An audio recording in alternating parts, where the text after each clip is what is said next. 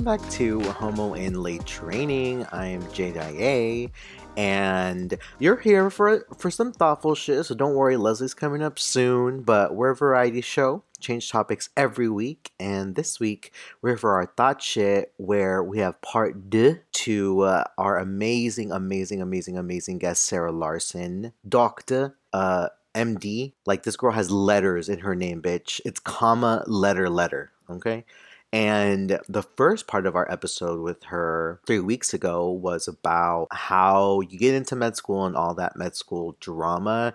Now you're done with school. You got your certif. You walked with your little funny hat with the little funny dingle dangle, and now you're ready for the world. So let me tell you, this episode is long, but it's because that journey is fucking long. So just go to the bathroom, get a drink. If you're driving home, let's go, because you're about to get overwhelmed. So I want to get into the residency of just like, okay, now you made it here. You're done. But one other thing is, it's med school kind of like high schooly, kind of like you have your cliques here. Oh yeah. You have your feminists here. You have your jock asshole guys here. You have your super rich tone deaf. So it's like that. It's literally like that. Yeah. It's interesting because, so there's an ophthalmologist who has a TikTok account, and he's quite hilarious. His name is Dr. Glaucom Flecken. And he posts like all these like parody videos of like all the different specialties, and like they all have a certain rep, right? It's like pediatricians, they love babies, they're happy people, they like wearing bright clothes. Ortho, they're the jocks, they lift all the time.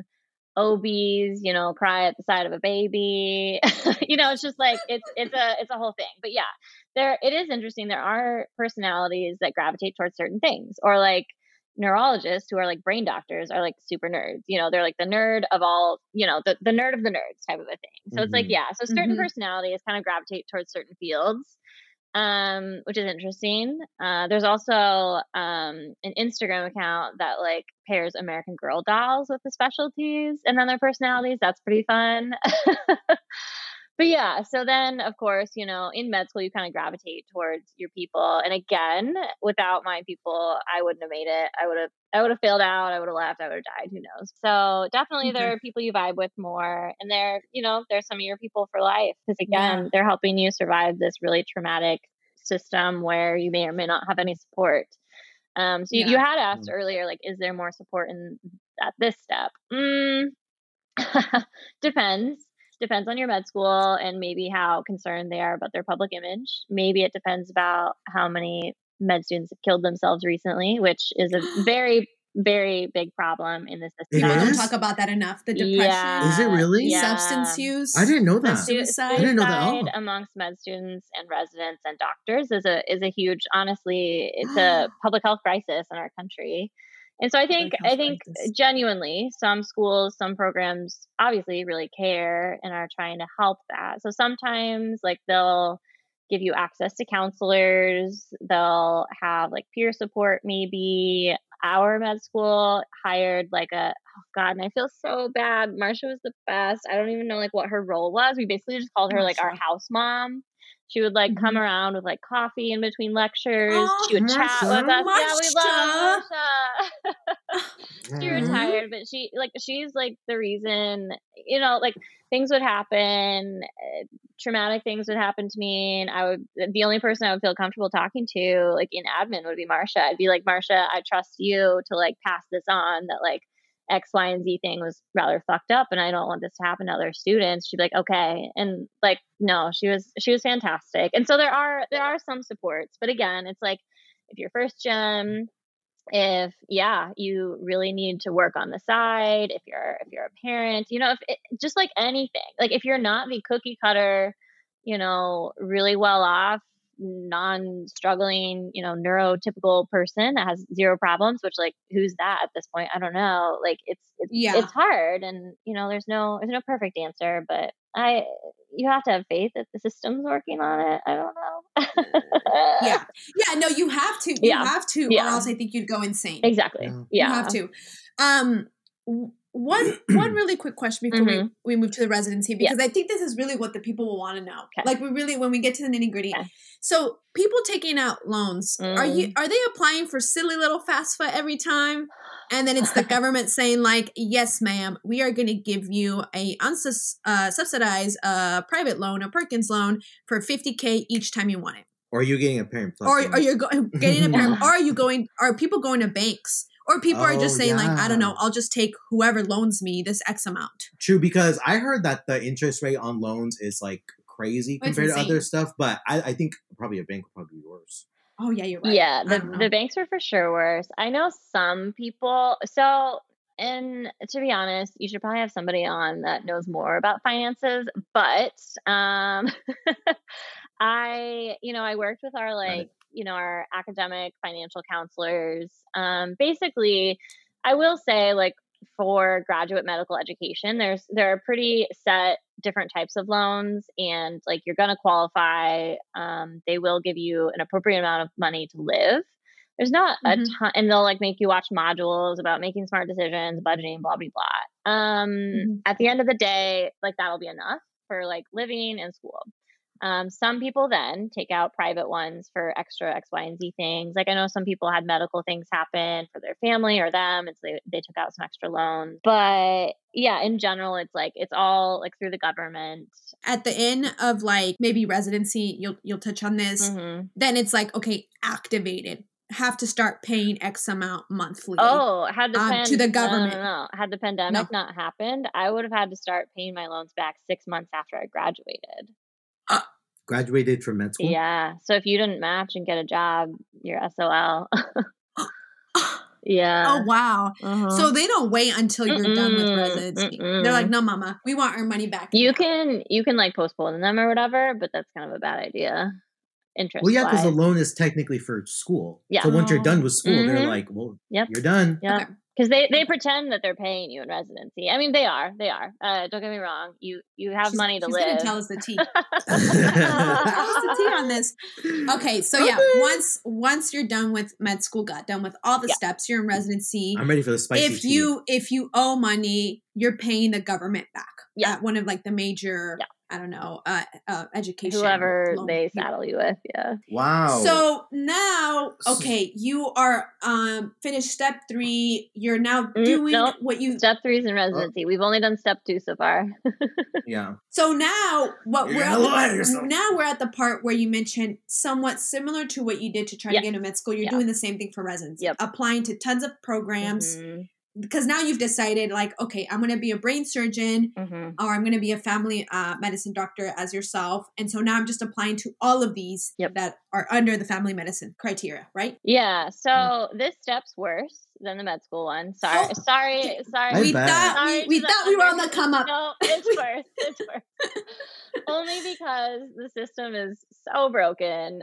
So the fundamental problem with graduate medical education is the government continues to cut funds because the government decides, they need to put it all into the military, etc. That's a talk for a different time. That's a different talk for a different day. So there's just not much funding for graduate medical education because that is still what will fund. So that's what funds medical school and that's what funds residency spots. So basically, hospitals across the country, academic centers across the country, like partner with like the government to then give them this money to pay us to be residents. So that's how the system works for then us to be underpaid labor. But there still aren't really enough spots for all of even US grads. So this system, this like overarching system is called like the match. So in your fall of like your last year, you're doing this application, you apply to X amount of programs in the hope that you will quote unquote match into a spot in residency. So you're not guaranteed a job at the end of this process. You will get an MD degree, but you're not guaranteed a spot in the next step. What people do, so you can do some math and look at the odds and figure out, okay, if I apply to 50 programs, I should be able to get a spot based on whatever I'm going into. Some of them are more competitive than others, like the surgical ones are very competitive. Basically everything's competitive now except for primary care or peds, and peds is only not competitive because they don't pay them very well. is like the long and the short of it. Okay. Well, I actually heard from a TikTok that like there's not a lot of pediatricians in general in the United States because can't make money off children. Right. Yeah. I mean, because a lot of pediatric care is preventative care, right? It's well child visits, which is so important for health and for people, but like you don't get reimbursed for that as much as say like a surgery. So yeah, so that's in general, I guess maybe why they're not paid as well. It's garbage. It's all garbage. But yeah, so for people, same with preschool people, they don't care about the kids.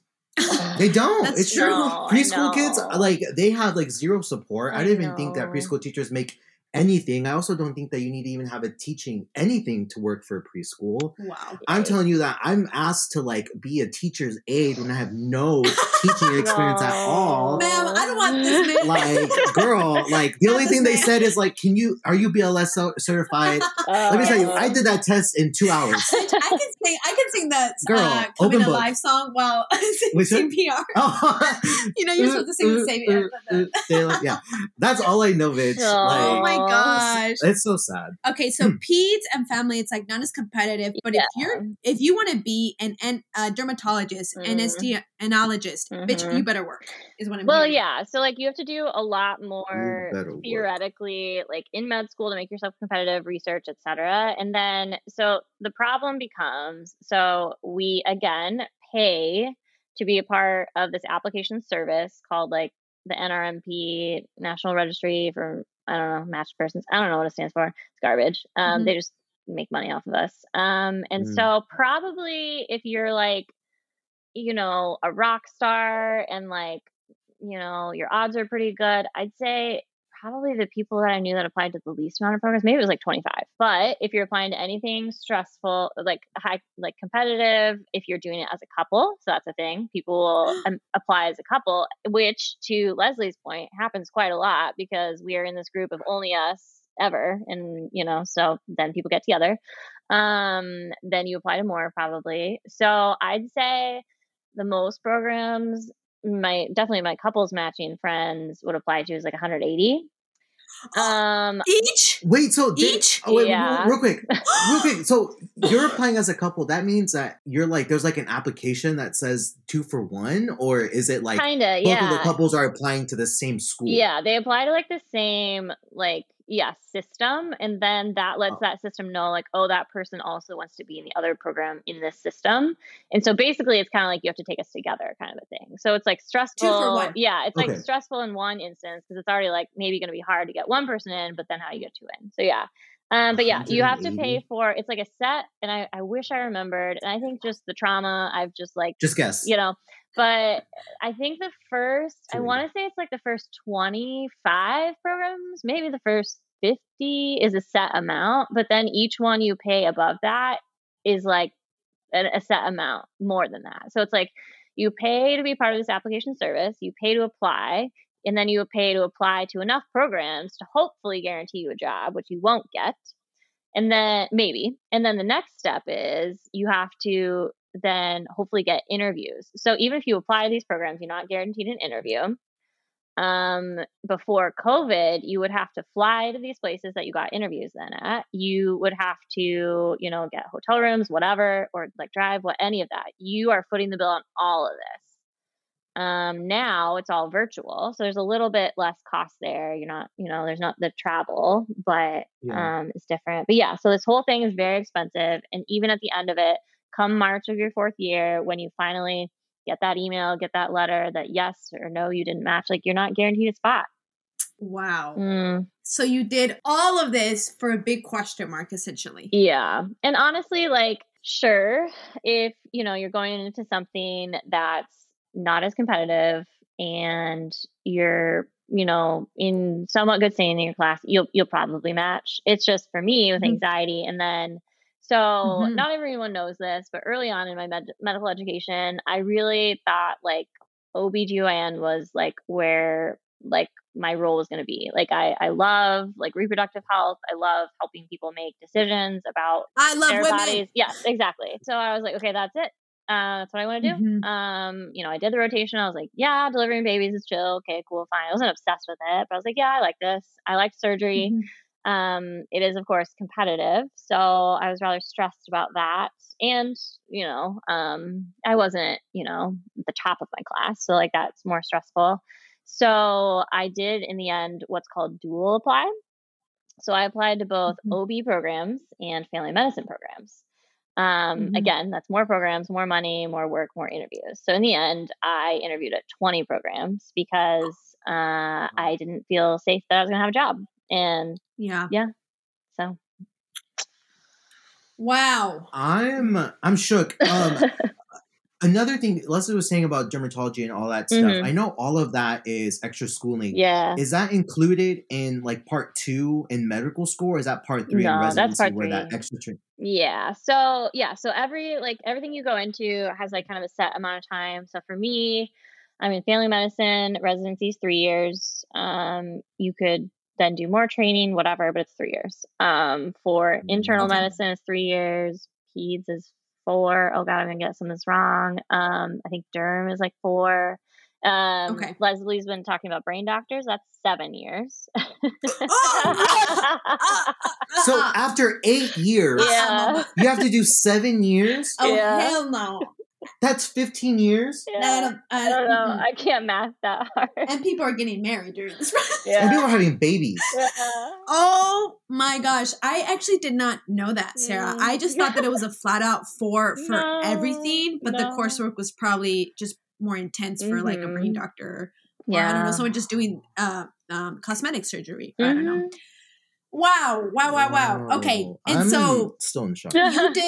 You dual applied, and that was because, and you touched on it a little bit, was like, there was anxiety. Let me just say, just hearing you, I'd be so anxious. I can, there's no way you can't be a slightly stressed or anxious going through this process, no matter how well supported you are or how good your mental health has been this whole time. There's no way that there isn't some type of, I don't know, butterflies going on. Of course, and the fucking loan people are down your back. Yeah, the loan are like, all right, bitch. They're like, hello. No, oh my God. Wow. Okay, so you in your case, you do apply, but folks do this, right? Like if they want to do something similar to you, they do apply, which you mentioned, more money, more interviews, more everything. And at the time that you were doing it was pre-pandemic, which you were dropping everything, booking a flight, a hotel, you got to go in there, and then. I actually don't know a lot about this process, but when you interview, is it like a panel interview and you're interviewing with like, I don't know, the chief doctor, other residents, and then, I don't know, the CEO of the hospital? Or what's that interview like? Yeah, so it's like mixed. So traditionally in the past, and honestly, I don't know if the system will ever go back to the way it was because they've saved a lot of money. But in the past, the way it was structured, typically, like the night before your interview, you would go to like a dinner with the residents. It should just be residents. So that way you can get to know them, just kind of ask about the program, just like vibe. And the next day would be any number of like different types of interviews. Sometimes you'd have one-on-ones with different faculty. Sure, maybe like the chief of the department, maybe some more resident interviews. Surgery ones, sometimes they do some technical stuff. Like on a couple of my OB ones, they would take us to like an OR and you'd have to like do your knot tying or like whatever, I don't know. And wait, then, so your interview's not like we're gonna sit in this room. It's like a job shadow-ish. Sometimes, right? And I would say most of it's probably less skill oriented, but I had friends who went into surgery and they're like, they timed how many knots I could tie in like a minute or whatever, it's Bitch, imagine you're getting surgery. Someone comes in. Imagine you're dying and they're like, okay, we're getting this person to tie knots. Also, I'm paid labor. Am I right? No, paid labor. No, what you said about for them, it's cheap labor. Yeah. I didn't even think of it like that. And it's true. Like you'd benefit as a hospital to have these, but I mean, also you do have to take some time away from whatever you're doing to train these people. Yeah, they have to be like shadowed, I think. And she'll touch more on it. But okay, so in your case, did they at least pay for your dinner? Yeah. Usually why am I like wondering? Yes. Yeah. Yeah, I was like, no. The Lord, 'cause I was gonna you're able to scare all of us. Imagine they're like, it's split 5 ways, thank you. Yeah. Okay. All right. So then interview, yada, yada, yada. And then when that happens, you're still in med school waiting to match and all of that. When do you know? Like, when do you know if you got selected after you went to these 20 interviews? And something that I want to know, on a scale of 1 to 10, how bad is it if you don't match? Like you went to all these 20, 30 interviews. Like how bad on a scale of 1 to 10 is it if you don't match? Yeah. Okay. So first part, so typically, and even now the interviews are mostly virtual, you like kind of submit your application in like September, you maybe get interviews in like October, and you're interviewing in the fall. Some programs, still interview into like January, February time.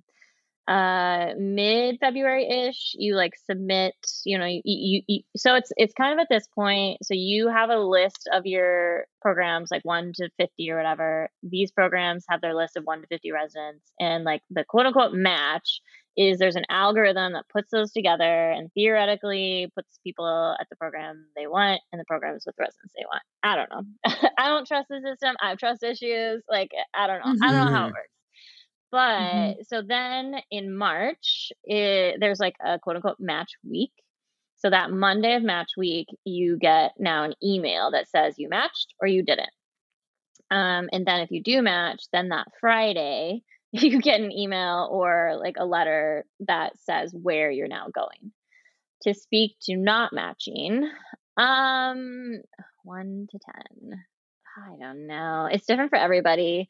I honestly, and my heart was set on OB, but I was like, I would be happy as a family doctor. Like I could still do a lot of things I want to do, but like, not matching would have been worse than any of it to me. Cause I was just like, I have to have a job. I have to pay my loans back. Like I can't, I was like, I don't want to like disappoint my family, like blah, blah, blah. All things that like are not true. And in the end, when people don't match, like, people get through and it's not the end of the world. But I will say, I can't 100% speak to what that feels like because it didn't happen to me. But I did have friends who that has happened to.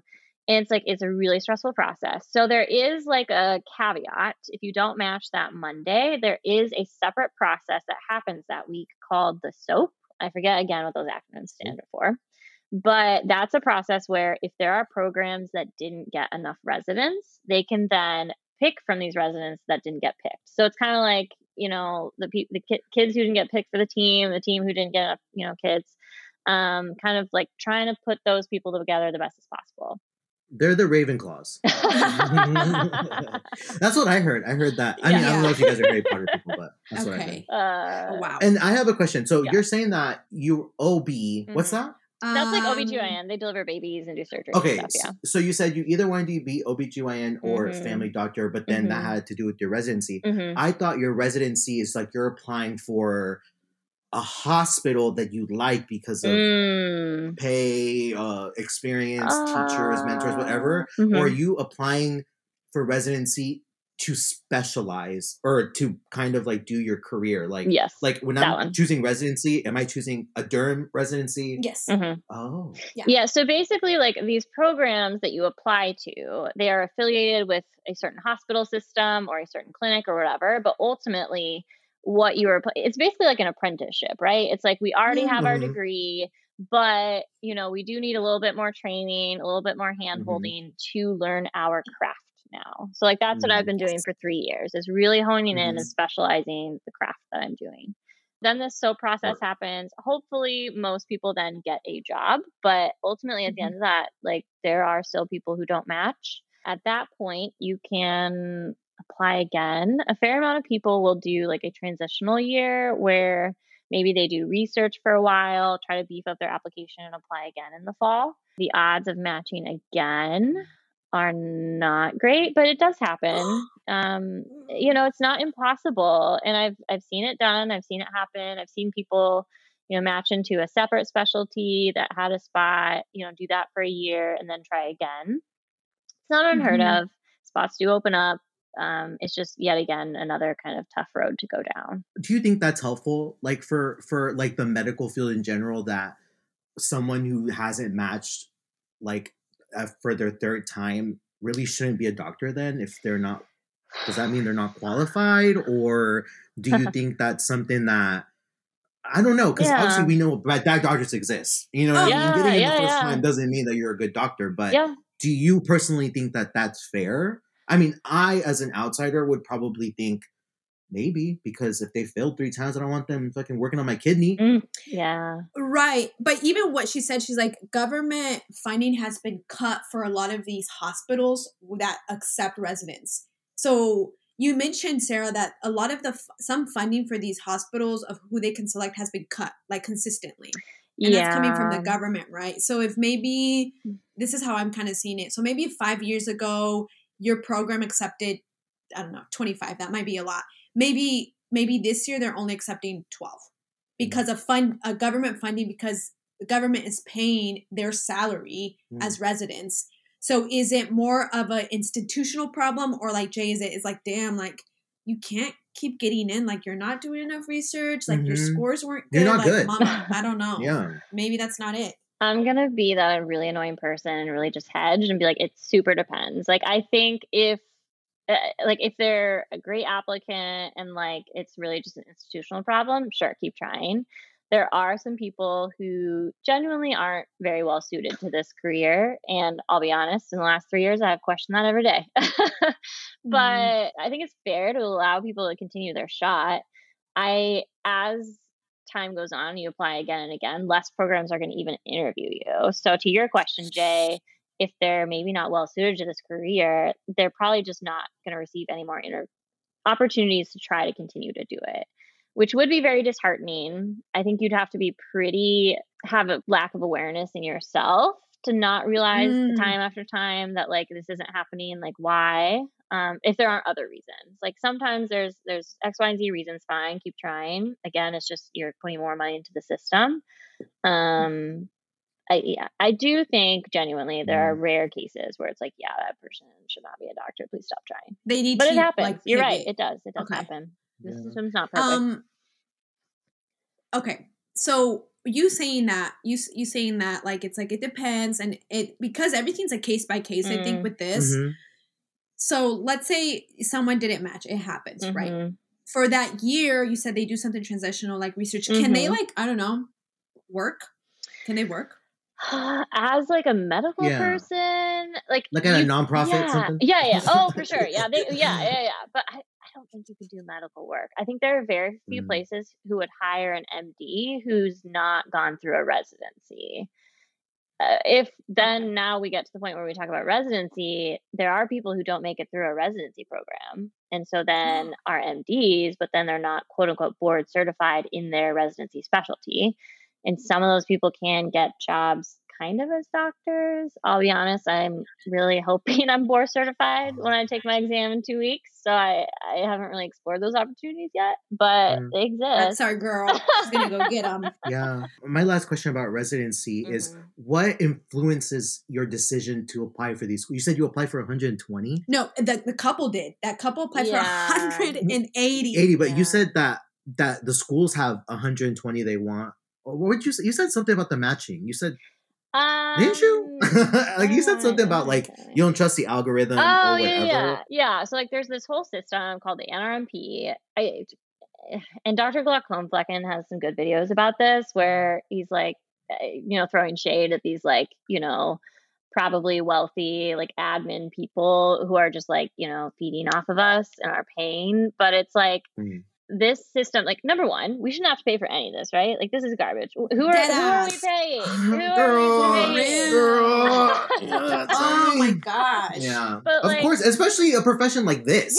Yeah. And it's like, we need doctors. We're supposed to trust this quote unquote algorithm that puts us with the program we're best suited to, and vice versa. Like, and I have trust issues. I just, like, don't trust that that's, I don't know.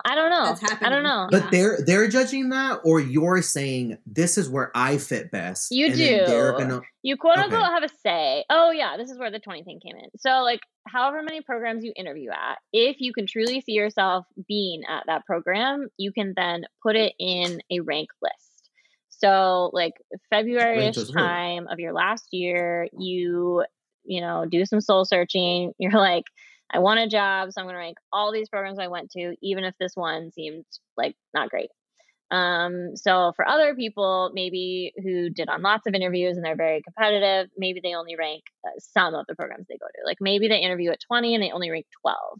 So you say from 1 to 12, 1 being the highest, that's where I really want to go, and then so do the programs. So Okay. Now being on the other side of it, you have like these meetings. It's like all the people who interview them, the residents, you have these meetings where you're like, okay, like, do we think they'd be a good fit here? Do we think they'd be happy here? Would we like to work with them? Did we vibe? And again, it's really garbage. And you come up with this list, 1 to however many. And it feels terrible because you're like, all these people are good people, you know, plus or minus a few that you're like, just didn't vibe with.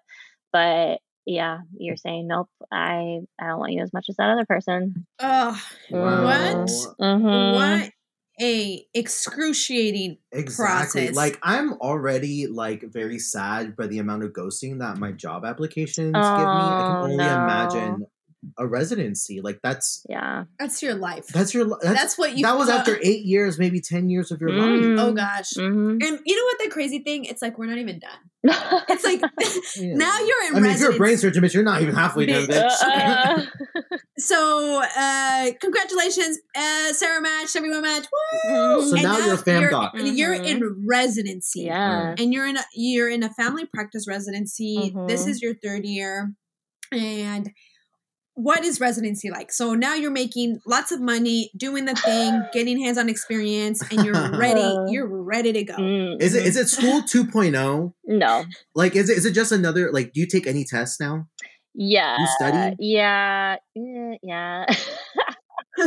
Yeah. So residency now more resembles a job. And to be fair, I went straight from undergrad to med school. So I never like had a real person job. You know, I did things here and there, but like, I'm not like y'all. I wasn't out, you know, in the fray, you know, doing what I could. But, you were in the fields. Yeah. So I can't really speak to that, but it's more of like it's not 9 to 5 because it's like 8 hours a week, but yes. So you like go and do whatever, you know, your clinic, or you're in the hospital caring for patients, or for surgeons, they're doing surgeries, like whatever. And then at the end of the day, you're supposed to be like still learning and reading and preparing and studying. So each program, so now actually, yes, step 3 happens now. So usually after maybe mid-intern year, like your first year, mid to the end of your first year, you'll now take step 3, which is the final of that set of exams. That exam, if you pass it, which again, most people do, but you can retake it, that then allows you to apply for a medical license. So you have your MD degree, but you are not a licensed medical provider. So you have to pass this exam to then get your medical license. And so whatever state you're in, you will get your medical license in that state. If you move, you have to apply elsewhere. So now maybe you have a medical license, but you are still not, quote unquote, board certified in whatever you're doing. So for me, Jesus Christ, now in my 3rd year, in a couple weeks, I will take my final board exam to then, well, for now, until 10 years from now, but to be board certified in family medicine. Other people, they take their boards exams in surgery or OB or peds or whatever. But yes, we all have to then do that for the final thing that says, yes, you can do this. And then if you graduate from your residency program, someone will sign a piece of paper that says you can be a doctor by yourself and do things and hopefully not kill people. Go. Yeah. May the force spin. May the odds spin. Okay. So this board certified exam is a big deal. Yes. Because it kind of like seals like she's ready, give her money, let her heal, let her live, and let her just do what she wants. Yeah. Can you still be a doctor after your residency and not be board certified? Can you still go get a job? Because most people that's the goal, right? Yeah. Like you must get board certified. And I think because if not, so there's 2 pieces then. So it's like you have to be board certified, and then you do have to graduate from an accredited residency program. So if it happens, and I've seen this happen, where there's somebody in residency who's struggling, just can't quite do the job for X, Y, and Z reasons, you may quote unquote get fired or, you know, be asked to leave your residency program. So then, oh gosh, I think those people can take the board exam. So they might be board certified, but then they wouldn't have graduated from an accredited residency program. So I do know from that one person that I know who had to go down that path that they did get a job in medicine, like doing some sort of job, but like it's different and it's harder to find those jobs because people want people who are board certified and who have graduated from a residency program. So yeah, that's what I just Googled it. I was like, do you have to be board certified to be a doctor? And they said no. They're like, they have to be licensed. Yeah. But technically you don't have to have a board certification. It just shows that you're like probably the same for a lawyer, right? Yeah, I mean, well, that's the thing that I was gonna say, because it's like board certified, the way that you're describing it, the way that I've heard of it from other folks, and the way that I read, it's like that's really just the seal. Like it's like she did the thing. Like they can be trusted. However, if you don't, then it's like you still got the MD, you still did some of the residency, and it's like kind of could do it. Yeah. So maybe some clinics and hospitals, maybe if they're underfunded or there's a need, may hire you, but there's a bigger liability for malpractice, I think. Really? Or a bigger and I also don't think they can pay you the same. But who knows? Because the same thing with like a lawyer, it's like you have to pass the bar to practice law. But then you have lawyers that just for some reason don't. Well, Kim. She did the mini bar. Oh yeah, she did. Oh, she's not even. She didn't go to law school. I think it like differentiates between practices because I did look into the bar because I was like, what if I said what if I go do law school in Mexico and then want to practice here, and all I need to do is just that I just need to pass the bar. I wouldn't need to do anything over here. I just need to go pass the bar. Okay, so the final really like dinky step is board certification. Once you pass that, it's like you're done. You're done with residency at that point? It's over. Well, so it's different for everybody. So in family medicine, typically we all take our boards like the April before we graduate in June. Not every specialty does it that way. Like internal medicine, they graduate from their residency program and then maybe that fall they'll take their boards exam. Like I think Leslie, I think Carly will probably take her boards like after she graduates this summer. Yes. So honestly, it's interesting. It's like you'll apply for jobs as those people and they'll just like kind of assume you'll be board certified. And for me, they were like, oh, like you basically say you're board eligible. And then they'd be like, okay, like when are you taking it? I'd be like, oh, April. And they're like, oh, chill. Like hopefully you pass. Yeah. Now, once you're board certified, it's like, and you did your residency, which I hope people were able to catch on, but like your residency may not even be where you went to med school. It could be across the country. Oh yeah. So at this point, you're a whole different I should have state. looked up the stats, but a fair amount of people stay in the same state, but a lot of people, especially if you want to do a certain specialty, you got to move across the country and you don't find that out until mid-March and then you start in July. Wow. Crazy. That makes me sick. And now that you're like, you get board certified and all of that, now you're looking for a job. Yes. Or now you can find a job and that can be anywhere, right? That doesn't have to be. Or can your residency offer you a job? Yeah, you can stay. Oh. You can stay at your residency program if you want. Okay. If they want you and if they have a spot. Okay. And is this process for finding a job, is it less stressful than everything that you have? Or is it still the same like shit? I think overall it's better. I think it depends what specialty you're in. So we probably shouldn't forget to mention, so after residency, there is something called a fellowship. That's right. Yes, you're right. I'm telling you. What is going on? I'm not doing it, but it's not ending. It's never over. Oh Never. My God. Never. Don't ever forget it. Girl. Yes, you're right. Fellowship. What and I did actually want you to touch on that. And why do people do that? Why are they disgusting? Why are they insane? One of my coworkers did a fellowship and I just thought it was extra job training. It is, right? Yeah. I thought it was like a camp. It sounds like a camp. It really does. I mean, a fellowship. I mean, it sounds like a retreat. Yeah. It sounds nice. Like, the Fellowship of the Rings or whatever, just like dance in a circle with your Hobbit buddies. But no. So it can be anywhere from like a year to 3, 4, 5 more years. I don't know. It depends. So I'd say the best example is, so primary care is family medicine and internal medicine, right? And so in internal medicine, the way to become a specialist in one of the body systems is to do a fellowship. So that we're talking cards, like the heart, we're We're talking pulmonology, which is like the lungs, nephrology, which is the kidneys, neurology, which is the brain, all that good stuff. You have to then do more training to be that specialist person.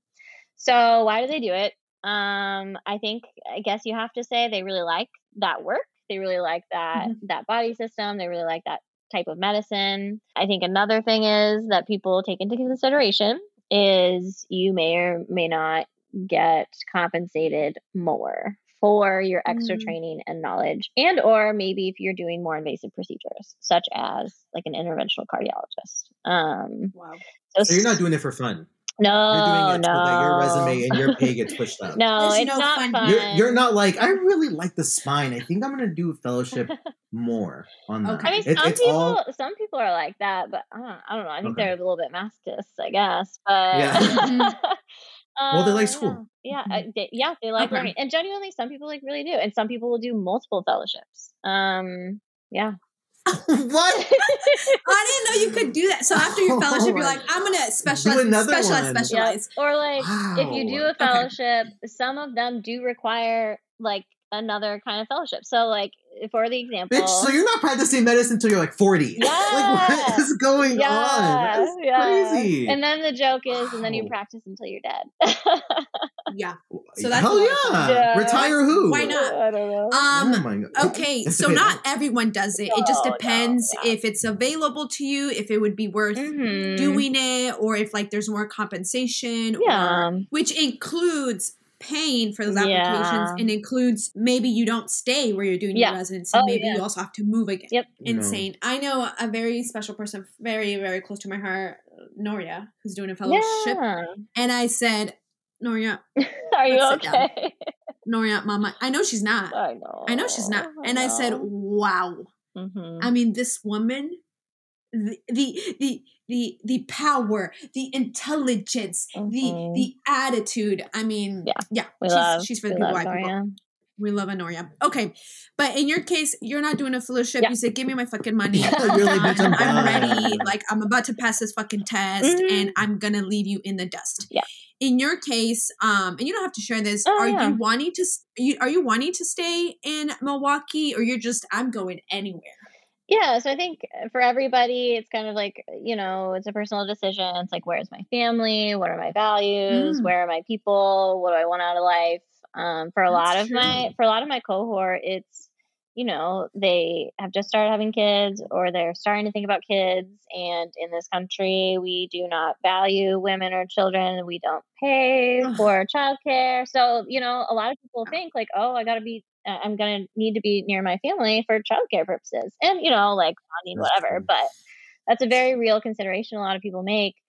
And a part of why it's really hard for families who, like, maybe one of the parents does a fellowship and then they have to move again away from their family, yada yada. But for me, no, my poor parents, they're happy if they see me ever again. I think I was just like, I want to try something different, go to a different place, but also continue to get more training in a different way. So I'm really passionate about gender affirming care.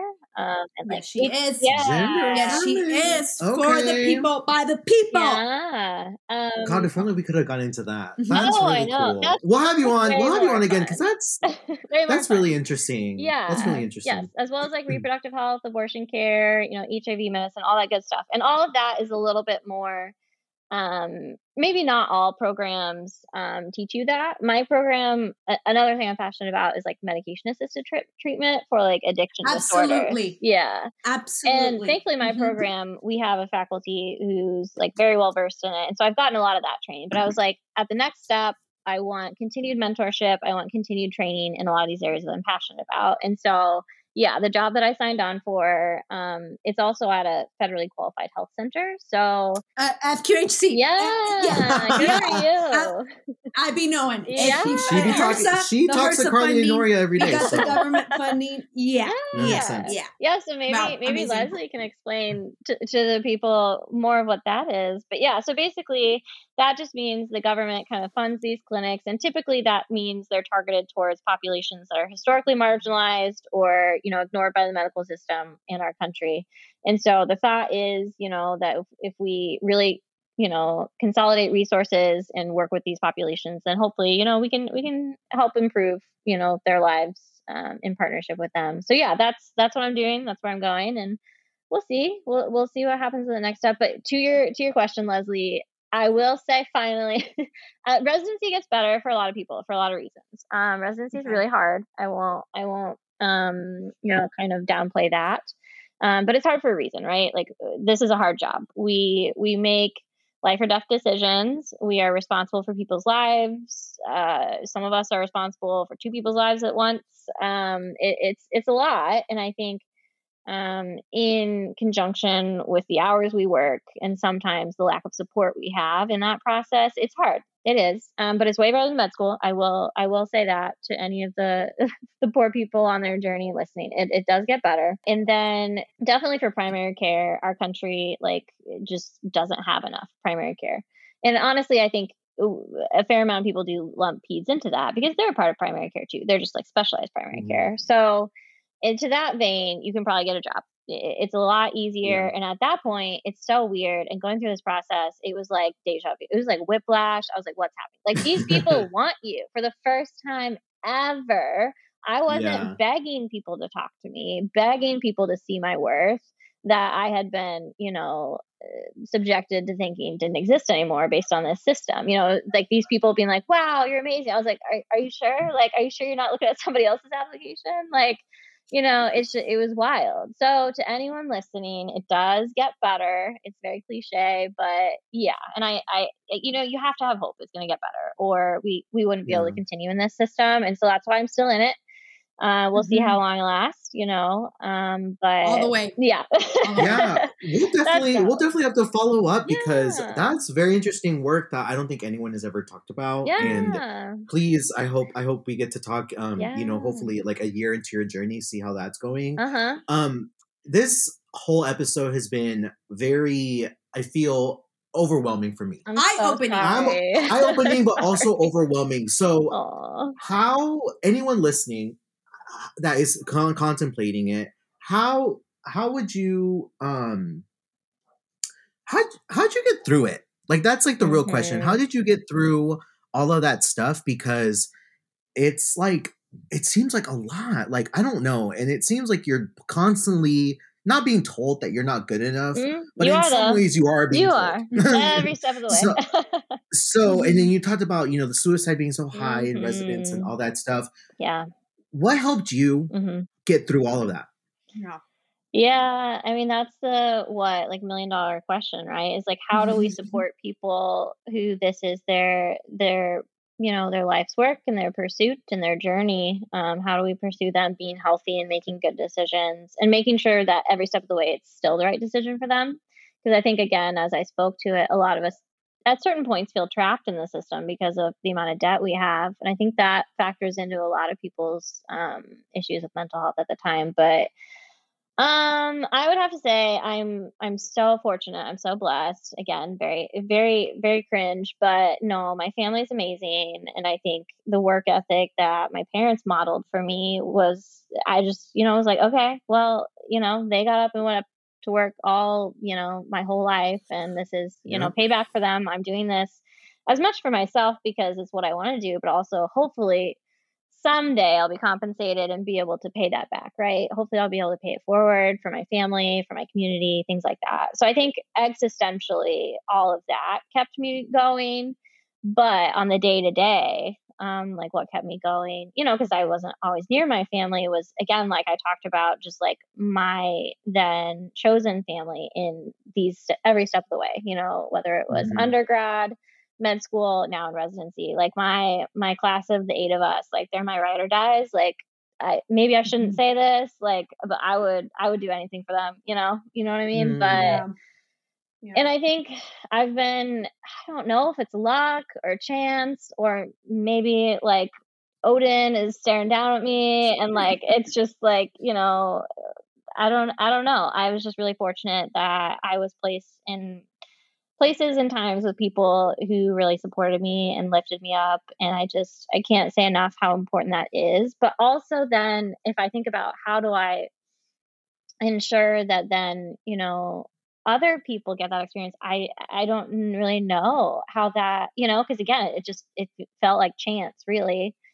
And I'm not like, I'm a Cancer, I'm a crab. Like, I'm not, I'm not the kindest, most, welcoming. I'm an introvert, and it's just like, so how did I even find people? I don't know. Like, that's what I ask my friends every day. But, I think part of the answer is, again, and I think I've spoken to this, we really need to support people through this process. So I think whether it's advisors in undergrad, whether it's, kind of these extra support people at the medical level, or even in residency, like the faculty you work with, I think if you're going to work with learners, if you're going to work with students, you're going to work with residents, you need to be in that because you care.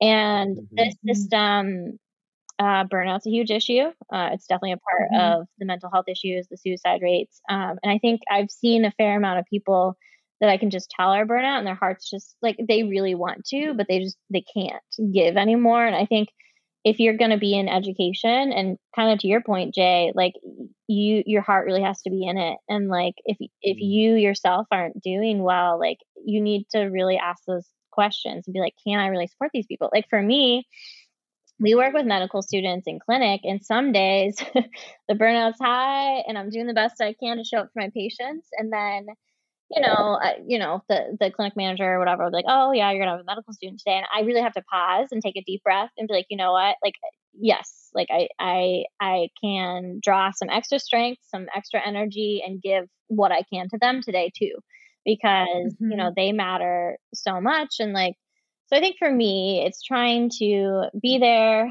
for the other people who are at that step of the way, and try to just like check myself, because I have a fair amount of burnout. I'm a little jaded by the system, as anyone can tell. And so I think, honestly, it's really refreshing working with learners, because they're still like really excited and they have a lot of hope and they don't know what's to come. And honestly, probably for the best, because had I known, would I do it again? I don't know. Yes, of course. But there's, issues. But at the end of the day, it's just like really supporting the people that are in it, because boy, it is rough.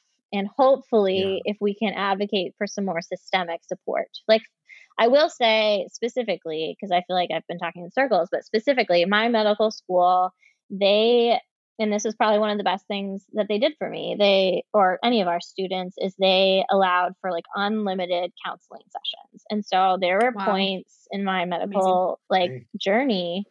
And I was in the system for 5 years, right? Not just the 4, because I did a master's, which is a 2 years program, but I did it 1 year, because that's just how it works, I guess. And so I did it for 5 years, and there were periods of time where I went to counseling once a week, and it's like that was free. And we all know mental health, again, there's a shortage. It's really expensive for people. It's really inaccessible. But for me, like that was so huge. And so I think it's things like that. It's honestly, it comes down to dollars of investment, and then investment of time in people. So I don't know. Yeah. I really like that you said with the whole oh, you have a student today or whatever shadowing you, and you're like, I have to like muster up like this thing. I think, I don't know about Leslie, but like for me, I'm very not easily motivated. Yeah. And I have to very much pull from somewhere that doesn't exist. Yep. I have to pull from like a reservoir that is already empty to get myself to do things. Yeah. And I kind of feel like sometimes that's just what it is. I feel like sometimes you're just not the type that wakes up, it's like, I'm going to do this today. I feel like part of you has to find something somewhere that doesn't exist and create it to move on. I don't know if that's the same for you, because Leslie wakes up at like 2 a.m, starts doing her routine. So, and literally even on the weekend, she doesn't sit down. So like, is that the same for you, or you just easily get up? No, I am the I am the daughter of a Mexican mother. So I think you're already taught to wake up. Yeah. No, I think I love that you said that, Sarah, too, because I think it just points out part of like your ethos, and also the way that you've been able to handle this, and also the fact that you're going into an FQHC and the work that you're specifically interested in, reproductive health, and then gender forming hormone therapy and procedures and all of that, which right now is is really hot button. Is a hot topic. Mm-hmm. So I think that's just kind of goes to show, and she's alluded to this quite a bit and touched on it on just like the familial support. Mm-hmm. And so I think that if you like don't have that, but it's like you have to pull from this like unknown crevice somewhere. Mm-hmm. It's really, I think, the way that you maybe see the world or something, because it's like you're gonna either owe it to yourself, you have someone that you know is asking you for support. And so I think for me, it's like I pull from all those. And for me, that's just a mentality of like, I know it needs to get done. Mm-hmm. And I have to, because I also know it's like, yeah, for these students that are so excited, like Sarah said, it's like they still kind of have that glimmer of hope. Their eyes sparkle. They haven't been too jaded yet by the system or too discouraged by the way that life works. Mm-hmm. It's like, you know what? I'm no one to take that from them. Exactly. It's like they're going to have to learn it on their own. Mm-hmm. And so my experience can't melt into theirs. And so I'm going to try my very best to just say, you know, I'm going to try to guide you or tell you something that I didn't know that I wish I knew, because then I would have had maybe an awareness. And so I think that all of us, as we experience life, you know, and learn and cry and hurt and do all of these things, we're kind of able to just be able to say like, well, this is important because of this, or I have to. For sure. You know, and I think we're all privileged in this conversation that we have a family that we're kind of like working for, right? Mm-hmm. Like we're all working towards something to benefit our family in the end, right? Mm-hmm. And I think that within itself is such a big privilege. And I think for anyone who doesn't have that, not to quote Sarah Bareilles, because I haven't in a long time. I love Sarah Bareilles, but she has a song where it's just like, you know, about like what it feels like to have the world pulled out from under you. Mm-hmm. And one of the things that she says in the song is, you know, when there's nothing to hold on to, just find that next thing to hold on to. Mm-hmm. And that's just kind of how life is, right? Like there's always going to be things changing, but as long as you find something else to grab onto, that will help you push yourself to the next level. And sometimes you have to find that somewhere that doesn't exist, right? Yeah. No, you have to. I remember my mom one time, she's like, she's like, sometimes I have to pull strength from like literally the earth, like the dirt. She's like, I've just been so tired. She's like, but you guys were little and I had to find that energy that was unbeknownst to me. Like I didn't have it. Yeah. So I think when you have some of these things, like you do have to look for the next thing, or you do have to have that. It's like, I have to. It's those little things. Like I have to. But listen, I think it's incredible, Sarah, the way that you have just educated us, let us into your world.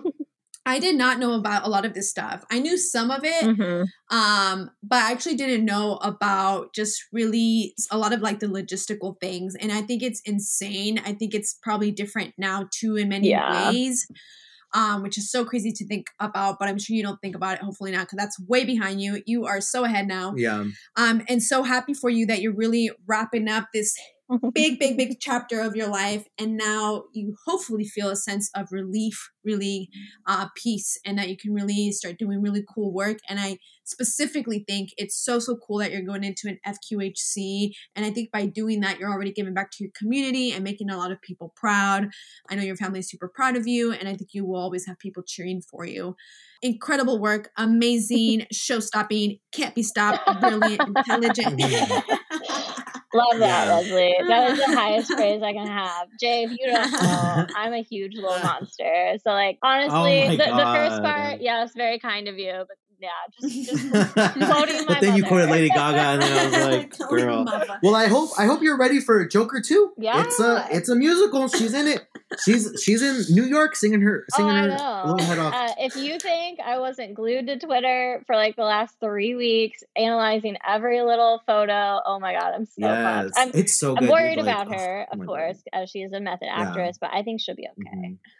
Yeah, she gets really into like those characters and stuff. So I expect nothing less of Lady Gaga. She gives her heart and soul, and I only hope she knows how much we love her. That's cute. Well, Sarah, this has been absolutely eye-opening. I'm glad that we got to talk. Our paths never cross. Hopefully one day they will. Come to New York. I mean, Leslie, or we could do like, I don't know, we've been thinking about like a Central America, maybe like a Mexico trip. We should all Mexico trip. Do it. I'm down. Okay. If I get the invitation, I'll go. Okay. I don't know. I never get the invitation, so I don't know. Me either. So we'll just go by ourselves and be like, sorry. Yeah, whatever. Send pictures to them. So to wrap everything up, what tips do you have for anyone listening that want to follow this doctor route? Yikes.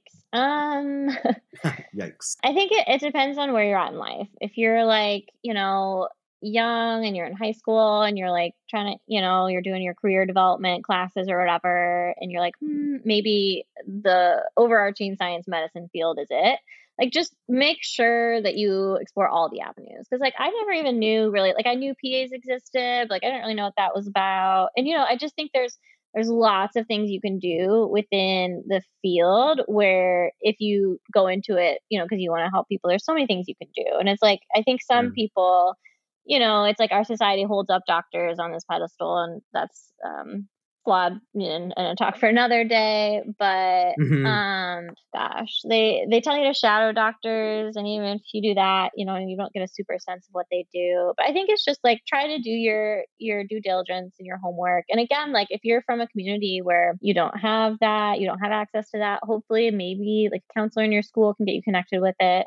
And I guess taking everything with a grain of salt, because like there are advisors, and I didn't really talk about this, but it's kind of a theme in undergrad that will deter people from going into medicine, mostly because it doesn't look good to colleges if like they don't matriculate either. But I think, and I remembered hearing that a lot from people in undergrad, and it happened to me, and it's like, just because the journey may be more difficult and it might be harder. But again, that's the system, right? The system just doesn't support people who aren't the majority in doing these things. But as we've discussed, it's so important that people from, these communities also get into the system. So I think ultimately you have to be pretty tough. You have to like understand that it's going to be a really long journey and that there will be things you have to sacrifice for. But ultimately, like if in your heart of hearts, that is what you want to do, then go for it. Because it is a very rewarding career. I mean,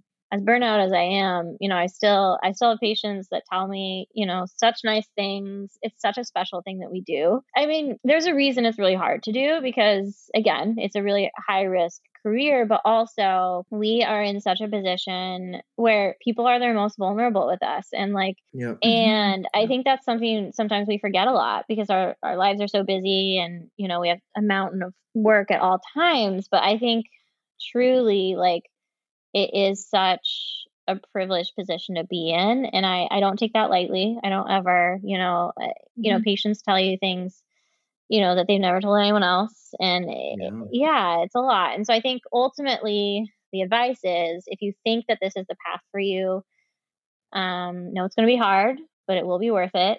And it is, I think we do all have to be humble every step of the way because it's even, love you, Leslie, for bigging me up. But, even at this step of the way, it's like nothing's guaranteed. And, it's still ultimately patients who are trusting me to be able to do my job and to work with them. And so like for the rest of my career, I will never take that for granted. And I think that's something that you really have to understand going into medicine.